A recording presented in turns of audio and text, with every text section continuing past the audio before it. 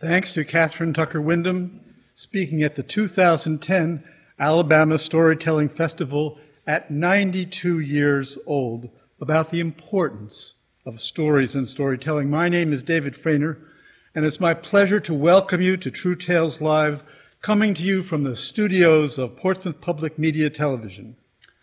Our mission at True Tales Live is to provide people with an encouraging space in which to tell their first-person stories, stories that reflect our community's personal and cultural diversity.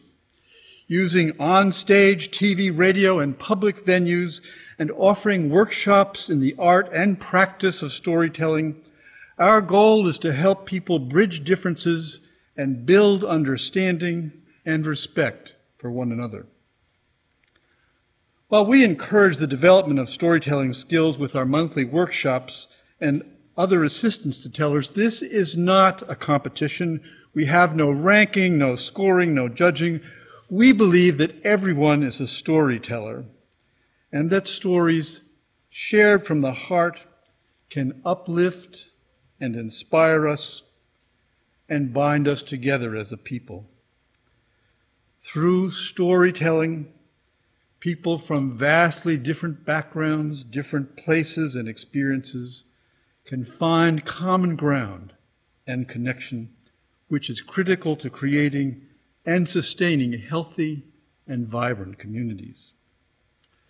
Each of our shows has a theme to help people's minds get turned on to what they have to share on that subject. Tonight's theme is disagreements and resolutions. And tonight we'll hear from 5 tellers. They each have a 10-minute time limit in which to tell their story.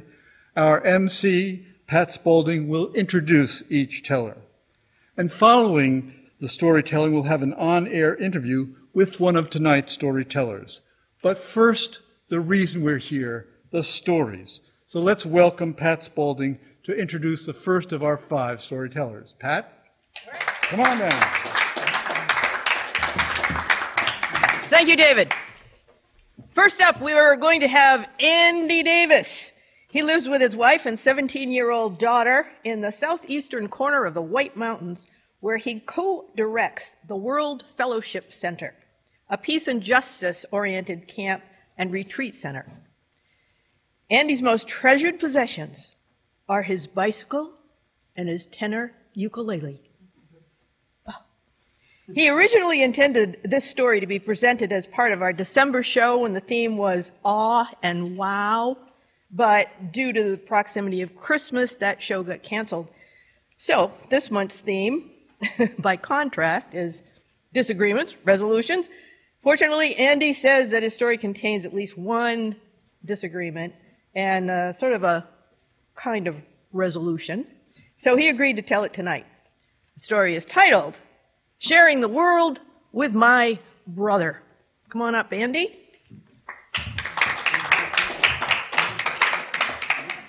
Thanks, Pat.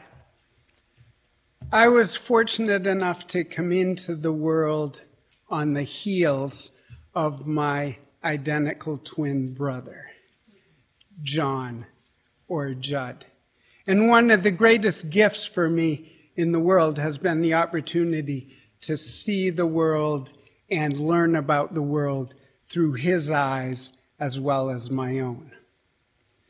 But in order to get to that point, we had a certain amount to learn in the beginning about sharing and working out those little sibling difficulties. For example, when we were very young, we had a baseball card collection together.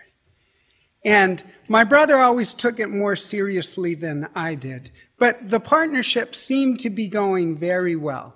Until one day, my brother came into our shared bedroom to find me on the floor decorating those clean-cut ball players, giving them haircuts and facial hair more appropriate to the late 1960s.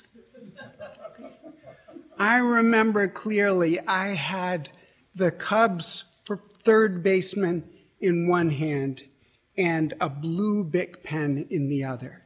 and I was admiring the curling, cascading blue locks and blue handlebar mustache I had given him when I looked up and saw the expression on my brother's face. Fortunately, I hadn't gotten to the Red Sox cards yet.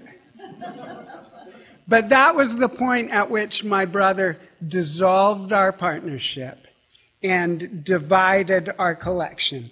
I got all the cards that I had decorated, and he got everything else.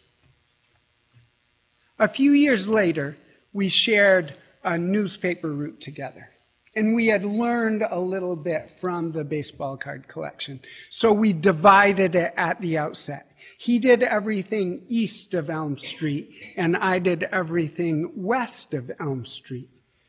And being brothers, we were a little bit competitive. So every day it was a race to see who would get home first.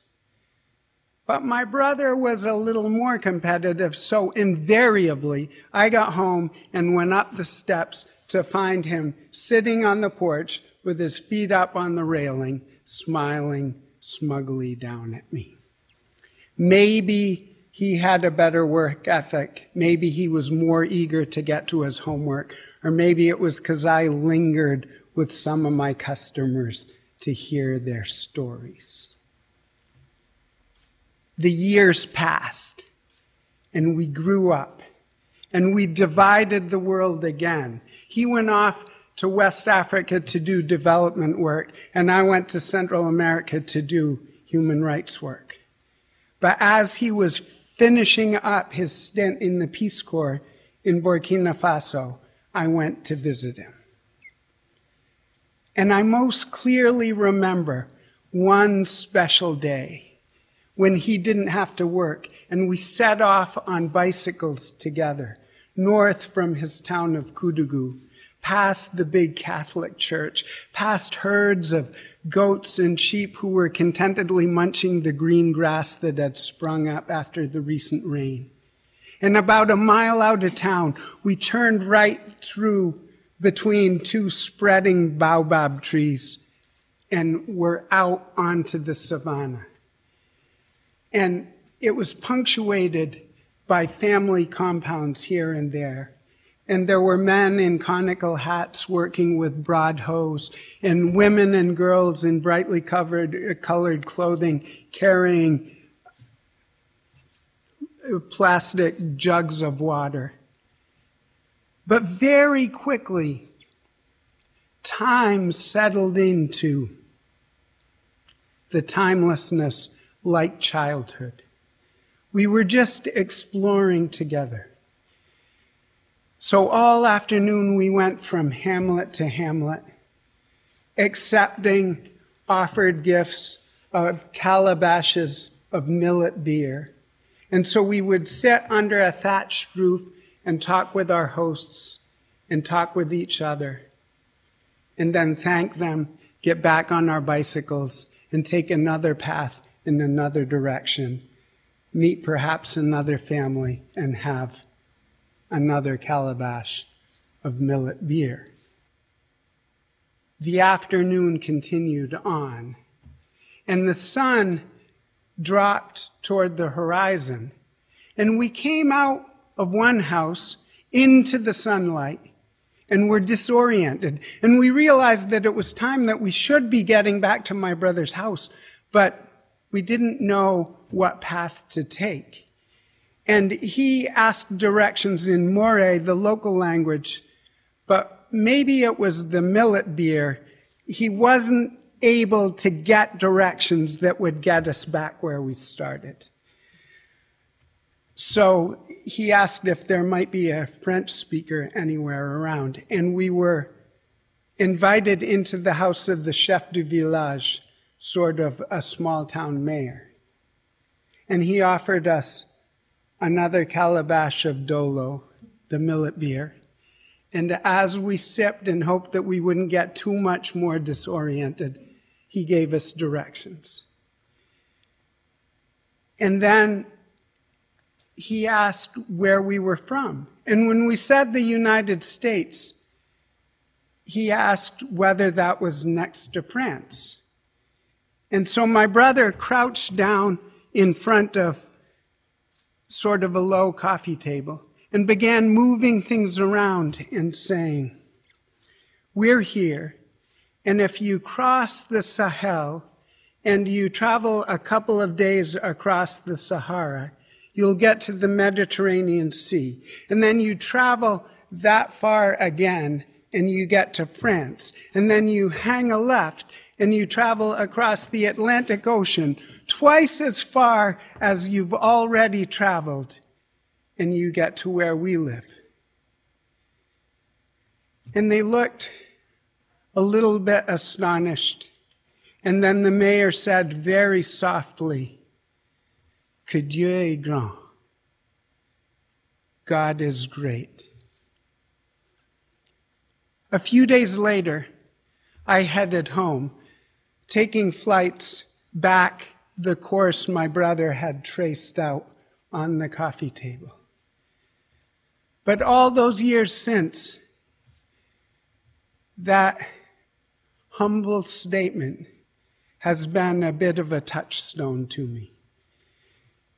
In the face of human arrogance, my own and others, remembering que Dieu est grand gives me a little bit of hope to roll back some of what we humans all face together.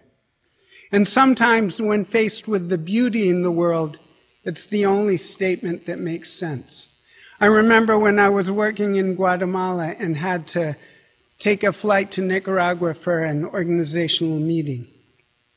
And it was a day of transcendent beauty.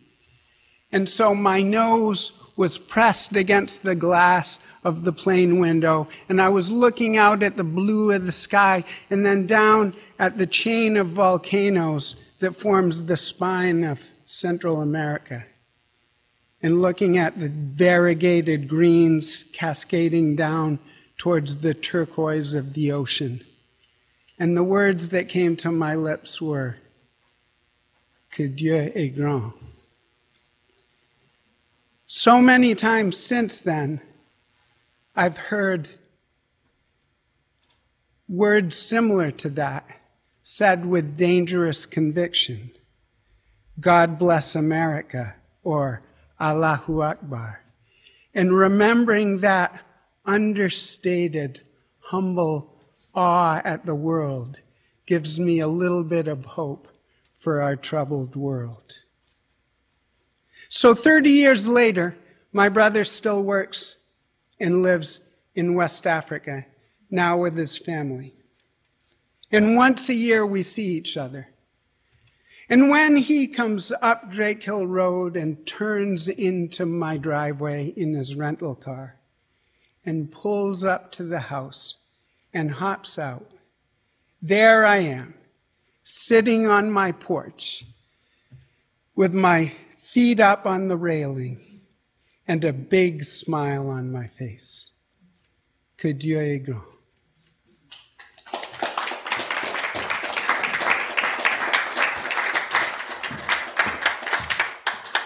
Très bien, merci. Indeed. Next up, we have Emily Spalding. No relation to me. She spells it with U. Emily spends her winters in Newcastle, New Hampshire, and summers at Lake Winnipesaukee, from what I understand. Both are a long way from where she grew up in Georgia and Alabama. She refers to herself as a rural Southern girl who longed to be more sophisticated. Yep, so know what she did? She went to the University of Miami on a baton twirling scholarship. If that doesn't say sophistication, I don't know what does. Eventually, she found her way to New York City, where she worked as a cable TV interviewer, became a general manager, met her husband, and last year, Emily published her memoir, Red Clay Girl, which is available locally at River Run Bookstore. She says that she tells stories because you never know whom your story might touch. So let's hear Emily's story my best New Year's resolution ever. Come on up. You're going to have to explain why you're looking so youthful. Thank you, Pat. I'd like to transport all of us back to when we were 15 and we were getting ready to get our driver's license. Can you remember how exciting that was? I was 15 and I lived in Alabama, and my father had promised me that he would teach me how to drive so I could get it, my license, right away, and that was my New Year's resolution. Well, there was one little problem, and that was that I was the youngest people in the class. So everybody else would get their driver's license ahead of time and be driving around independent, and I would still be waiting for it to be November. Well, I thought there must be something I can do to make mine special. And I thought, I know what. I'm going on my birthday to get my license. On that day, I'm going to pass the test, and that's going to be my gift in November. And the way I would force myself to do that is I found that if I told people I'm going to do this, that I was so proud that I would have to do it. And so I went around for the first 6 months telling everybody. And sometimes I would say, did I tell you? And they're like, yeah, a couple times. I even told people at the grocery store, in church. I didn't care. I had to do it now. So it got to be the first day of summer vacation. It was a Saturday, and I went to my dad and said, okay, now it's time for us to get started. And he said, great. We got along great. He never said no to me about anything. And he said, but you know, I just noticed in Boy's Life, now my brother happened to be reading Boy's Life, that there is a diagram and it tells you exactly how to stick shift. And not only that, on the other side of the page, it tells you how to do the signals. You know, there were hand signals. Our Plymouth was an old Plymouth, and it only had a stick shift and no blinker to change directions. So I went over to my brother, my younger brother. He was so good-natured. He whistled all the time. I sometimes just don't think we were related. And I snatched it out of his hands and said, I need this. And he said, okay, I need to learn it to drive. And I took it out to the car and I set it up on the dashboard. And there was the diagram. And I took the stick, which was on the floor. That's probably where the name stick shift came from. It had a knob on the top. So I pressed down the clutch and it said, it's very simple. You just make an H. So I tried that first, second, then down to the middle and over, third, fourth. And I started doing that first, second, third, fourth, until it got to be just almost like a rhythm going. So then I thought, well, that's good. I've got that down. I had it as smooth as the cream on the milk that was delivered in a bottle every morning. And so then I tried the hand signals. Now, this, which looked like a scarecrow, was I'm going to turn right to the people behind me. And pointing left was I'm going to turn to the left. And putting your hand down, but not too close to your body, as pointing to the ground meant I'm going to stop any minute now. So I practiced that. Now, that didn't take so long to do, but I got it down pretty good. So I went back in and I said, Daddy, I'm ready to go. And he said, so he got up and we got in the car and he drove us to the Wire Road. Now, why do you care about the Wire Road?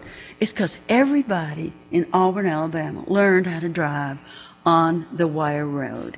It was a tiny little red clay road that just wandered around, and it had hills to practice on and flats. But the main thing is they were all farms on the edge of town, and there was no traffic. So that was good. So I started out showing Daddy what I had learned about shifting, and it was going pretty well. But once in a while, of course, I would let the clutch out too slow. And then I tried, I would do the backing up, and that was pretty good. the thing that was the hardest is I had to stop on a hill and start, and you had to put the emergency brake on, put your clutch in, let the foot out, and let it go. Those of you who are nodding, I know that you know how to do that as well. You did that. So anyway, I got to be pretty good, and we practiced every Saturday morning. If anybody invited me to go anywhere, I said, no, I've got to practice my driving. And finally we got to the week before my birthday, and we were out driving, and things were just going great. And I could really parallel park. And then he started telling me the thing he said after every single lesson. Now, the most important thing is stay to the right, particularly on a little road. And when you're going over a hill, it's really important because there might be somebody coming the other direction. Well, he had told me so many times, I started thinking about, now next week, I can go to the drive-in restaurant and the car hop will come out to the car and she'll say, what are y'all having today? And I'll tell her what everybody wants, my friends. And she'll bring it over on a tray and she'll clamp it on there and then I'll give it out to everybody. I will be so important. And then I thought, well, now I'm still driving, of course. And I thought, well, at night I can go to the drive-in movie theater and we'll pack as many people as we can in the car because it was only $2 for as many people were in your car. I don't think, however, that counted the 2 guys that we had in the trunk who we would let out when we got inside. And I'm thinking about that. And all of a sudden, my daddy hits me on my leg, on my bare leg where my shorts were. And he said, get to the right, get to the right. And so I was going to the right. He was going to the right. And I looked up, and there coming over the hill was a farmer in a truck. And he was coming right at us. And he saw us, and he pulled over to the right. He must have had practice, this being the road where everybody drove. And my daddy didn't say anything. I said, I'm so sorry. I could have killed 3 people. I don't know what happened. I just kind of drifted off a little bit, and he still didn't say anything.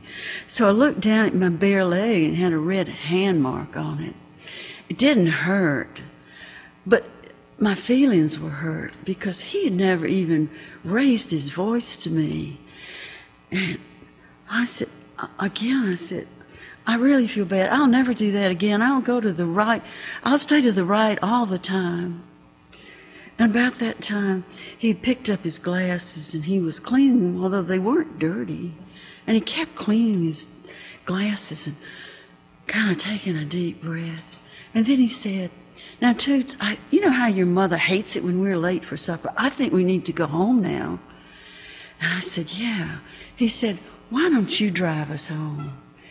So I did. I drove us home. I guess he wasn't so angry as I thought he might be. And pretty soon it was time to go take the driving test.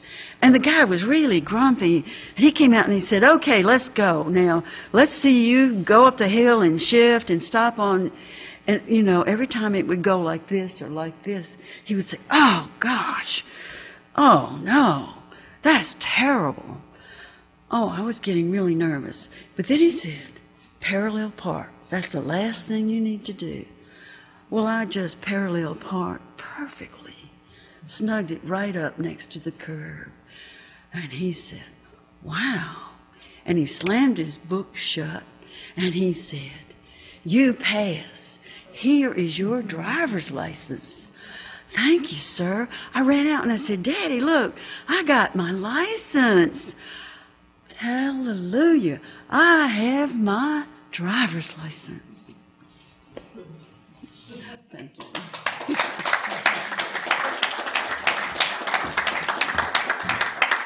Thanks, Emily. Your dad probably said, and hallelujah, I don't have to drive with you anymore. I know that's what mine said. Next up, we will have Annette Slattery. She grew up in Germany, where she will tell us her story tonight. She learned to live without a few things that most people typically expect to live with. I'll let her tell you what that is. She came to the U.S. in 1998 and has moved 8 times since then. But she landed in Portsmouth solidly in 2014, has no further plans to move anywhere else, which she says is pretty exciting for her. Her story is titled Screen Time. Come on up, Annette.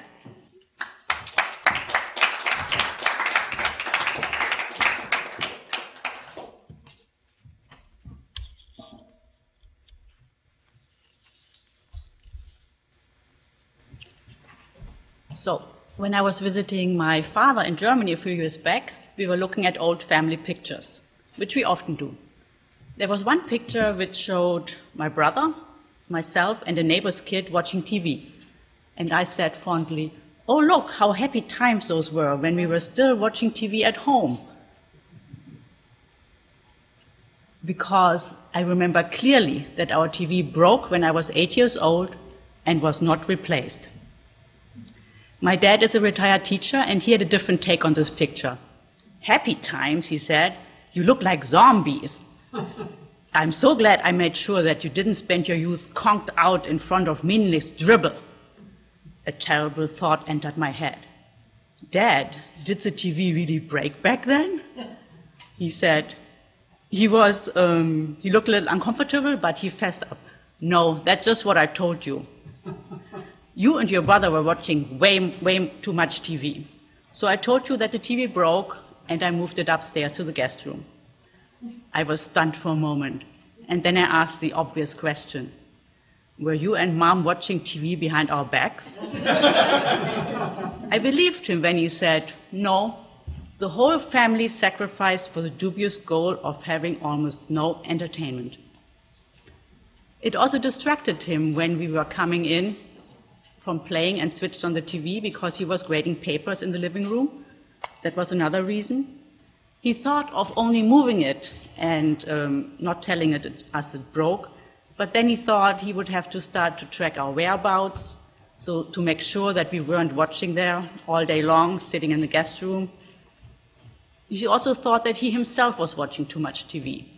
So he invented the broken TV and made it clear to us that he had no intention of replacing it anytime soon.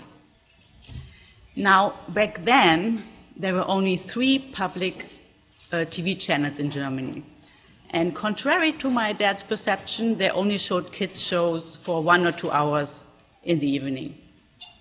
There were shows about Sinbad the Pirate Kid, the classics Heidi, Flipper, and Lassie, and my absolute favorite, Kimber the White Lion.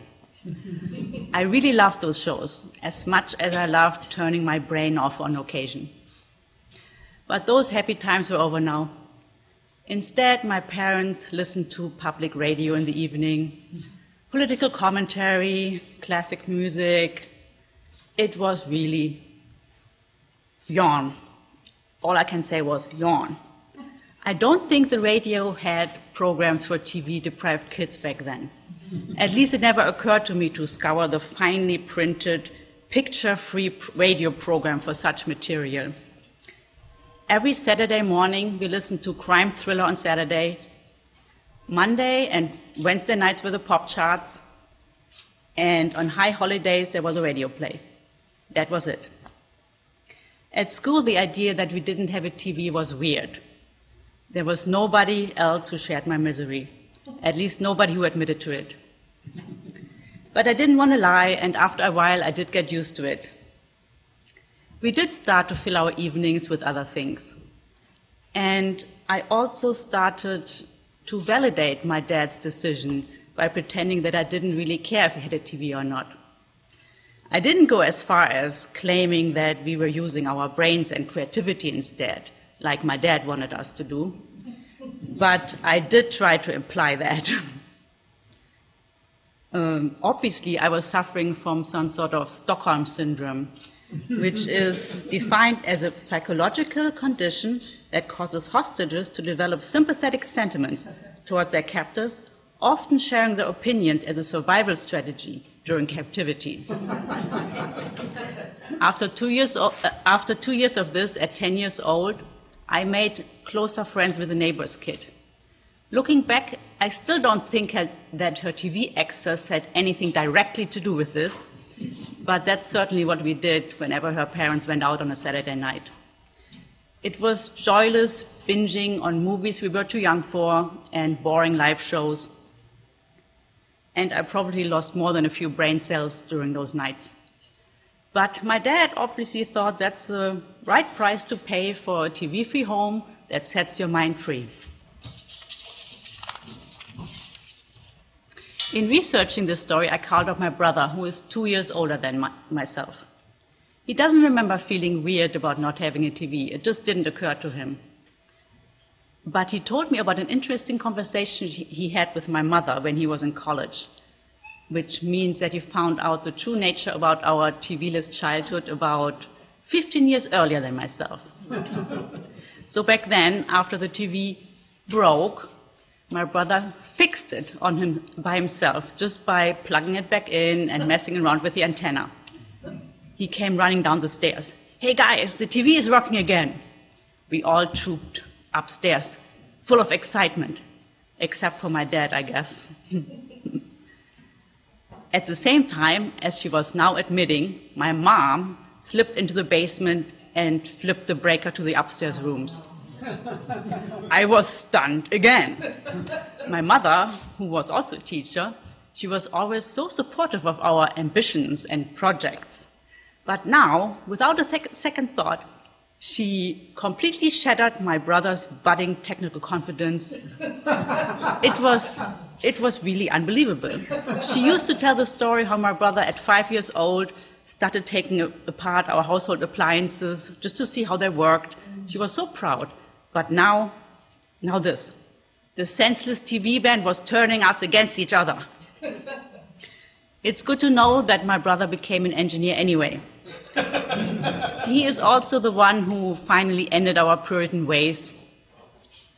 When I was 16, he brought home a black and white TV, kind of this size, with rabbit ears, just because he saw it in a store, he could afford it, and he thought he might like to watch some TV. It didn't occur to him that my dad might be objecting to this, and anyway, he was planning on keeping it in his room. But there was no chance of that. The TV was intercepted and placed in the living room. The whole family wanted to check it out, and it was a big hit with all of us. All four of us, we draped each other around this pathetic appliances in the most uncomfortable positions, sucking up much cherished entertainment. After a few weeks of this, my dad declared our old TV fixed so that we could go back watching in style.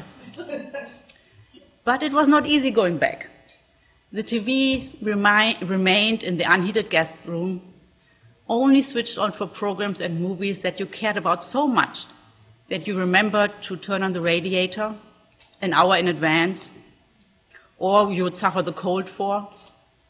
So I remember that I really enjoyed reading the TV guide and marking all the programs I would watch, but in the end I would just often not bother. And also I would miss out, by going upstairs, I would miss out on anything that was going on in the living room. So in the end, even though I didn't appreciate it at the time, I would have to say respectfully, well played, Dad, well played.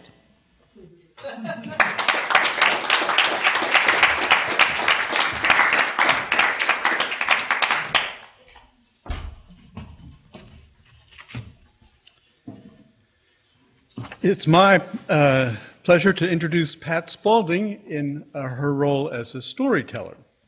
Pat Spaulding is a retired puppeteer who now has the good fortune of doing pretty much what she wants. She writes and tells stories, is a majorette with a leftist marching band, and the MC for True Tales Live, as tonight. Tonight, Pat will tell us about the disagreements that she and her father used to have about his extreme frugality. Although he was a man who prided himself in being a curmudgeon and a cranky Yankee who simply would not listen, Pat found that at the heart level, her father always heard what she had to say. And her story's title is, What Difference Does It Make? Pat, come on up. Thanks, David. The reason I'm here is because Kathy Boss couldn't be. I'm just kind of a quick entry because unfortunately Kathy, who was all set to tell a story, got sick, so she couldn't make it. So because I'm healthy, I'm here.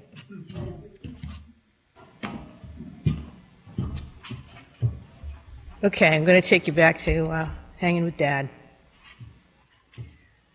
I was born and raised in New Hampshire, lived here all my life, and I consider myself to be a Yankee. Like it or not, I am subject to scarcity thinking. Anything smacking of excess is just plain irresponsible. So my dad, he taught me everything I know about being a Yankee. He also lived in New Hampshire all of his much longer life, so far, 88 years. But I don't think he would consider himself to be a Yankee because that would be to presume there's another way to be. And it would never occur to him that there was any other way to be. So 20 years ago, he sold the fourth New Hampshire home that he had ever owned to build a new one next door to me. He was 79 at the time and had been a widower for about 15 years. I wanted things to be in place before some major health crisis hit. And Dad, he just wanted to build a new house. So this mutual decision threw us into a proximity that involved daily contact. And often I'd go over there for dinner. Sometimes he'd cook, sometimes I would. So this one night, I was over there cooking an onion. And he said, well, couldn't you use a smaller pan? I said, well, it's just a frying pan, Dad. Yeah, but you're only cooking an onion. Well, I'm going to add peppers and garlic, and besides, I need a more flat surface to push them around on. Well, can't you push an onion around in a smaller pan? Yeah, but what difference does it make? You got to wash the pan after you use it. You think it's easier to wash a smaller pan than a bigger one? Of course it is. Makes a smaller job. I'll wash the pan, Dad. No. It's my kitchen. I'll wash the pan. But I want to use a bigger pan, so I'll wash the pan. Well, don't get yourself all worked up about it. Do what you want. What difference does it make? And so ended another one of our daily household conversations. A couple weeks later, I was sitting across from Dad at his cluttered kitchen table. We were both drinking martinis. I had a toothpick that pierced 2 olives. Dad had a toothpick that pierced 1. And we're both looking out the back window at about 5 inches of late March snow that had accumulated on the deck. So Dad lifts his martini glass and he says, "To snow." And I lift mine and optimistically say, "To another day of skiing." Nah, too late in the season for that. Clink. Conversation goes on for about 10 minutes. And then he says, "Yeah, probably not going to like this." "No, Dad, probably not, but try me." "Well, you know that old double bed I've been using?" "Yeah, the one you and Ma had at the other house?" "Uh-huh." "Make any difference to you if I sawed off the bottom of it?" "Sawed off?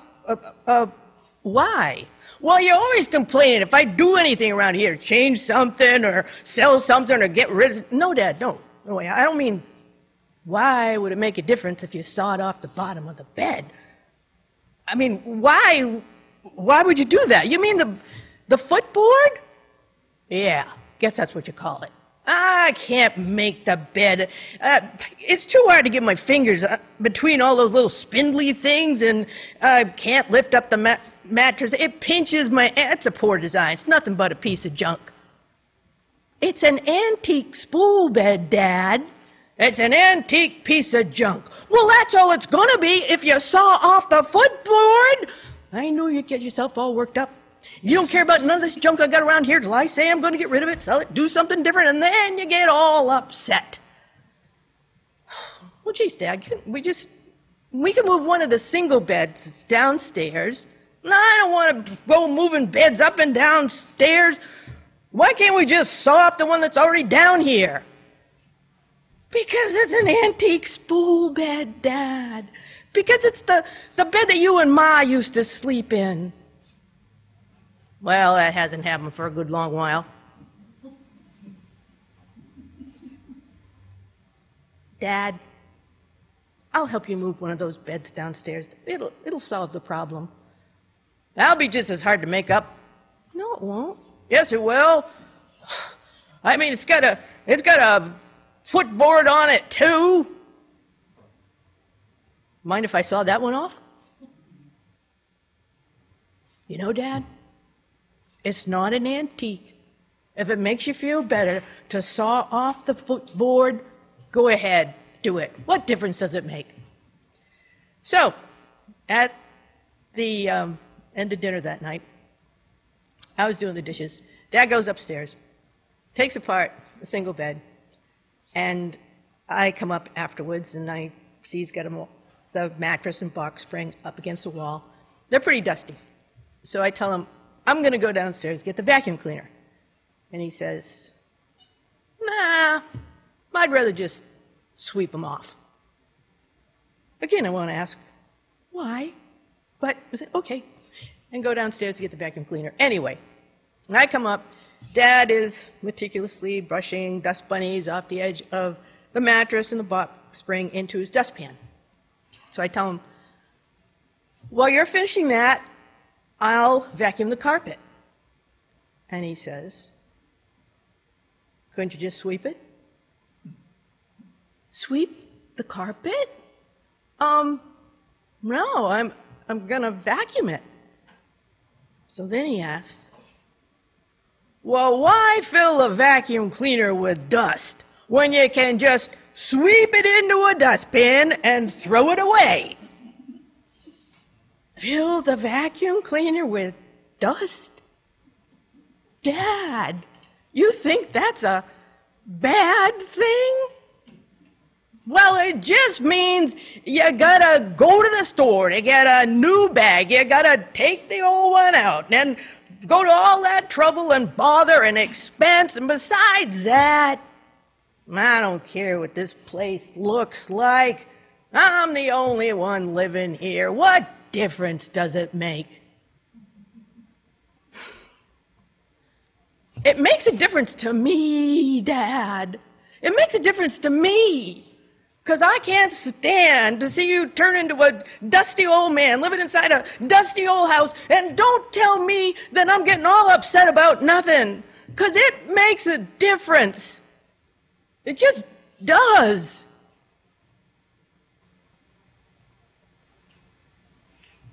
I watched my father bend down to brush dust bunnies off the carpet for several long moments, until he stood with the ease of a much younger man, and he stared out the window. Snow was still falling. Then he turned his watery blue eyes on me, and he asked, "You doing anything tomorrow?" I know. I said it was too late in the season, but it's supposed to be a nice day. Maybe if we get an early enough start before the snow gets all mushy.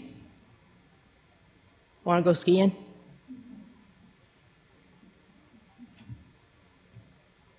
Yeah, Dad. It's not too late. Let's go skiing.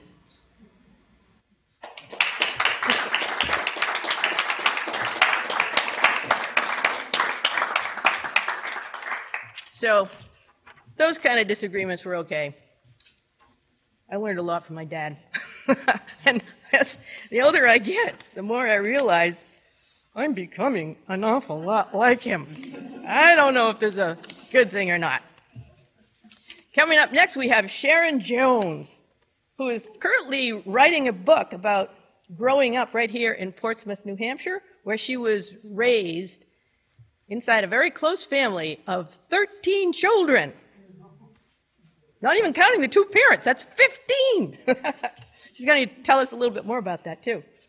Sharon moved to Los Angeles for a while to study voice and became an accomplished performer who toured with legendary jazz artists all across the country. She currently performs throughout New England, where you can catch her act in Portsmouth at Demeter's, Steakhouse, the Dolphin Striker, Press Room, Rudy's, or in Boston at the Beehive and the Beat Hotel. Still doing that tour, Sharon? And she's going to tell us tonight about a particular experience she had as an adolescent growing up in Portsmouth, New Hampshire. Her story is titled, Come In, Make Yourself Comfortable. Come on up, Sharon.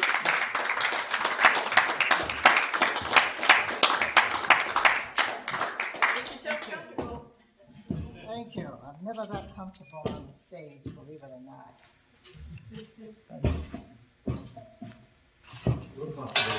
Well, I'm just going to put, I have a couple of notes there just to make sure that I'm accurate and I'm not doing, keeping the facts straight, if you know what I mean.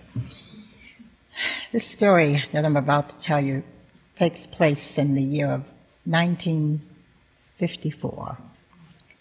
I was a teenager. We lived in a large house on Maplewood and Cut Street. It was sometimes referred to as the Cutts Mansion. And how we came to live there was my sister Anna joined the Army. And when she came back home, she wanted a nice house for my mother and father, so she used her GI Bill to purchase that house. I can remember thinking all of the time how lucky I was to be able to roam around in a house of that magnitude. It was magnificent. Lots of rooms, big house, big family, very loving and attentive mother and father who attended to 10 girls and 3 boys. I was next to the youngest, my sister Karen being the youngest, and when we came along, the other siblings were quite grown, a lot older than we were. And I can remember this particular summer, 1954. I mean, and we all lived in that house. It wasn't like we were neighbors, they were spread all over the place. Everyone lived in that house. On the 3rd floor, there were 2 apartments, and my older sisters lived in those 2 apartments. My sister Marge claimed a room on that same floor because she was kind of a prima donna, and she had plenty of shoes and plenty of clothes, and she wanted that little spot up there. Well, this particular morning, I ran down the stairs, as I always did, and I'd always hear my mother say, "Sharon, walk!" And I'd stop and I'd skip, and then I'd start running down the stairs again, this long stairway. Well, the cereal boxes were always on the table in the morning, and I loved going down there on a summer morning and grabbing that cereal box and putting the milk on the cereal and then running down to the cove where there were blueberries and raspberries that you could pick and just bring them home and put them on your cereal. This particular morning, as I came down the stairs, I heard my mother and my sister Jane whispering. Well, I didn't pay a whole lot of attention to it, and dinner time rolled around. Dinner time in that house was like a conference.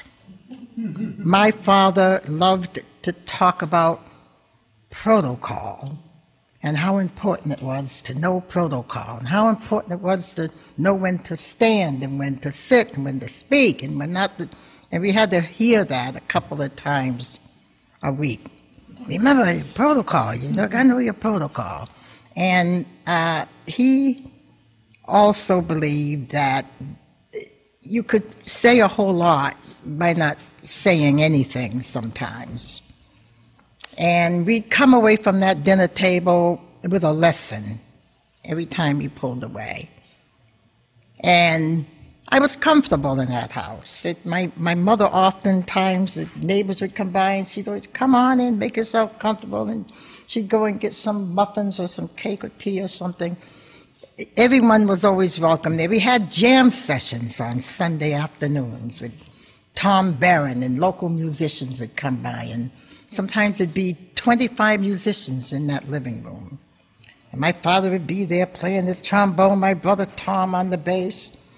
You know, my mother would be bringing food in, and I'd be just looking because I was not old enough to take part, but it was exciting. And I couldn't imagine myself ever having to leave that house and leave my family members, whom I loved so dearly. We were friends, we were family, we didn't argue, we had some disagreements, but nothing that we didn't get over. It was mandatory in our house that before we went to bed, you said, I love you, and that when you awoke in the morning, you said good morning. Those were standard things in that house. But back to the day that I was walking down the steps and heard this whispering. Well, there was a lady in Kittery Point who had converted an old house into a bed and breakfast, and she needed a young teenage girl to go there and help her and assist her with serving her guests and so on. And my mother and my sister Jane were talking about this because they knew it was going to be quite a problem to get me to go there. And they finally sat me down and said, Sharon, we want you to go over to Mrs. Sinclair's house, and we want you to get involved. You're very shy, and we want you to learn how to get more involved with people and how to... And I cried all night, and then the next day, Mr. Sinclair, who was a chauffeur, drove up to the yard, and I got into the back of the car. I felt like I was this big, sitting back there, waving goodbye to all my family standing around like I was going to Europe or Japan or somewhere. I was only going to Kittery Point. And so I got to Kittery, and Mrs. Sinclair and Mr. Sinclair had this beautiful little bed and breakfast with the garden. They grew their own vegetables, and Mr. Sinclair would go out and get the veggies, and she would cook and make muffins and fried chicken and cornbread. She was from the South, I believe. And then she said, well, come on, Sharon, come along here. These people are coming back from downtown, and we're going to have to put their dinner on the table, and here, hand them this, put that on the table over there. Sometimes I'd be just stiff standing there looking because I didn't know anything about this, and I was next to the youngest in the family, and they fed me. I didn't help anybody. So I learned how to move about and learned how to get comfortable in that bed and breakfast.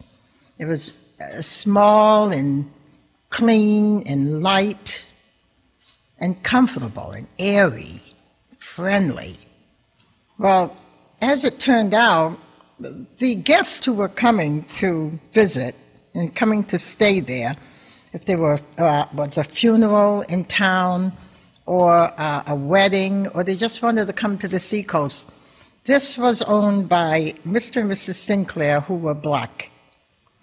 And all of their guests were black, because when they came to the area, no one would allow them to stay at any of the bed and breakfasts in the area, any of the hotels, none of the motels. So this became their place to stay when they came to town.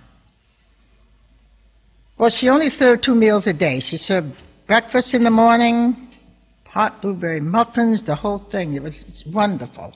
Then the guests would disappear for the rest of the afternoon and come back around 5 or 6 o'clock, and we'd serve dinner.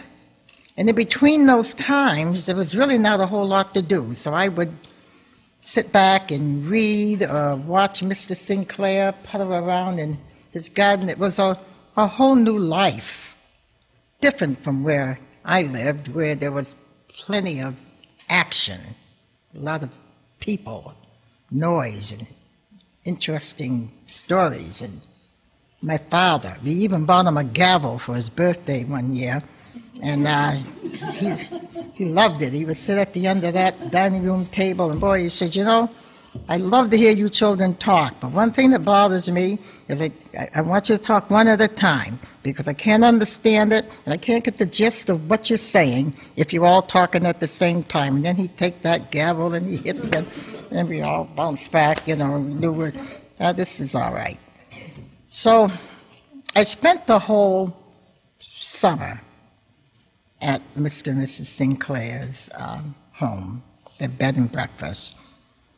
And it was different. It was a different life, and I got over being homesick, and I started taking in things that I hadn't noticed before. Her guests who talked about, most of them were from the South. They were all black and well-educated, and some doctors and some nurses from Atlanta and Mississippi, and then they'd spend time and leave, and the next group of people would come in. And I remember saying, boy, this isn't too bad. I'm kind of glad that my mother suggested that I come here. Well, we came to the end of the summer. You know how it is in New England. You can feel the air change, and the ocean smells a little bit different toward the end of the summer, and the breeze starts rustling up a little bit. And you can feel that it's getting ready to change. Well, the weather was changing, and people were getting ready to leave. But I was changing. I had changed also. I had missed being home with my family, my sisters who gathered around me. I had a sister for every day in the week and one left over. And the 3 brothers, and very tight, very close. And my father always says, you know, this not only is your family, these are your friends. This is what you have, this body of people here. Stay close to them. And we always did. Mr. and Mrs. Sinclair, I got very, very attached, sort of, to them. They were wonderful, caring, stern, but affectionate. And they were great teachers. At the end of the summer, I said, well, Sharon, we're going to take you back home. And she fixed up a little basket of corn muffins and some other little treats there. I got back in the back of the car, the same car that drove me there. And we headed back into Portsmouth, up the long driveway at Cut Street. Before I end the story, I wanted to let you know, though, that the Smithsonian National Museum of the African American History and Culture has some of the items that were in the bed and breakfast. They're there now. You may, if you go visit, and many of you will, I know I'm going, you might see a chair or some fine silverware, a blanket. She also had badminton sets for people to play when they were there. They have those items at that museum in Washington, D.C. now. It was a great experience. I didn't think it would be. I cried for a week, and then I stopped crying and took it all in. When Mr. Sinclair dropped me off back at the house, All the siblings came running out like I'd been gone for 7 or 8 months. I was only gone for the summer. It was a great experience spending that time with Hazel and Clayton Sinclair. I'll never forget it. But it was good to be home. Thank you.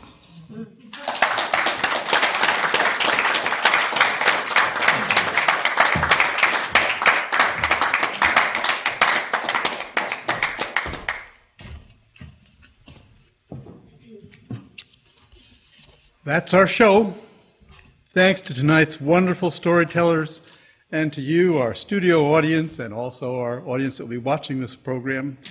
Coming up in a little bit, we'll hear an interview of one of tonight's storytellers, but first, let me share some information with you. True Tales Live will be back on February 28th with the theme of Apologies and Regrets, which still has some room for storytellers. Email us at truetaleslive1@gmail.com if you're interested in one of those spots. If you would like to tell a story here at True Tales Live but are unsure of yourself or want some help with your piece, come to one of our monthly workshops held here at PPM TV. These workshops are on the first Tuesday of each month, and they run from 7:30 to 9 p.m., and they're right here, right in this very spot, right here. Where is it going to be? Here. They are free and open to the public, and the next one is next Tuesday, February 7th. True Tales Live will continue at PPM TV every last Tuesday of the month from 6:30 to 8 p.m.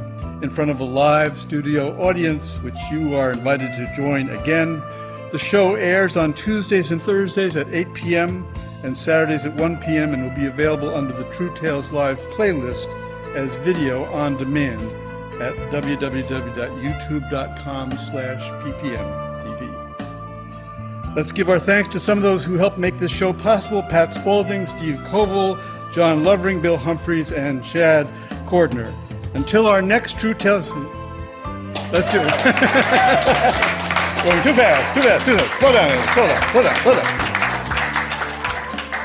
All volunteers all the time, and we appreciate everybody's help. We really do.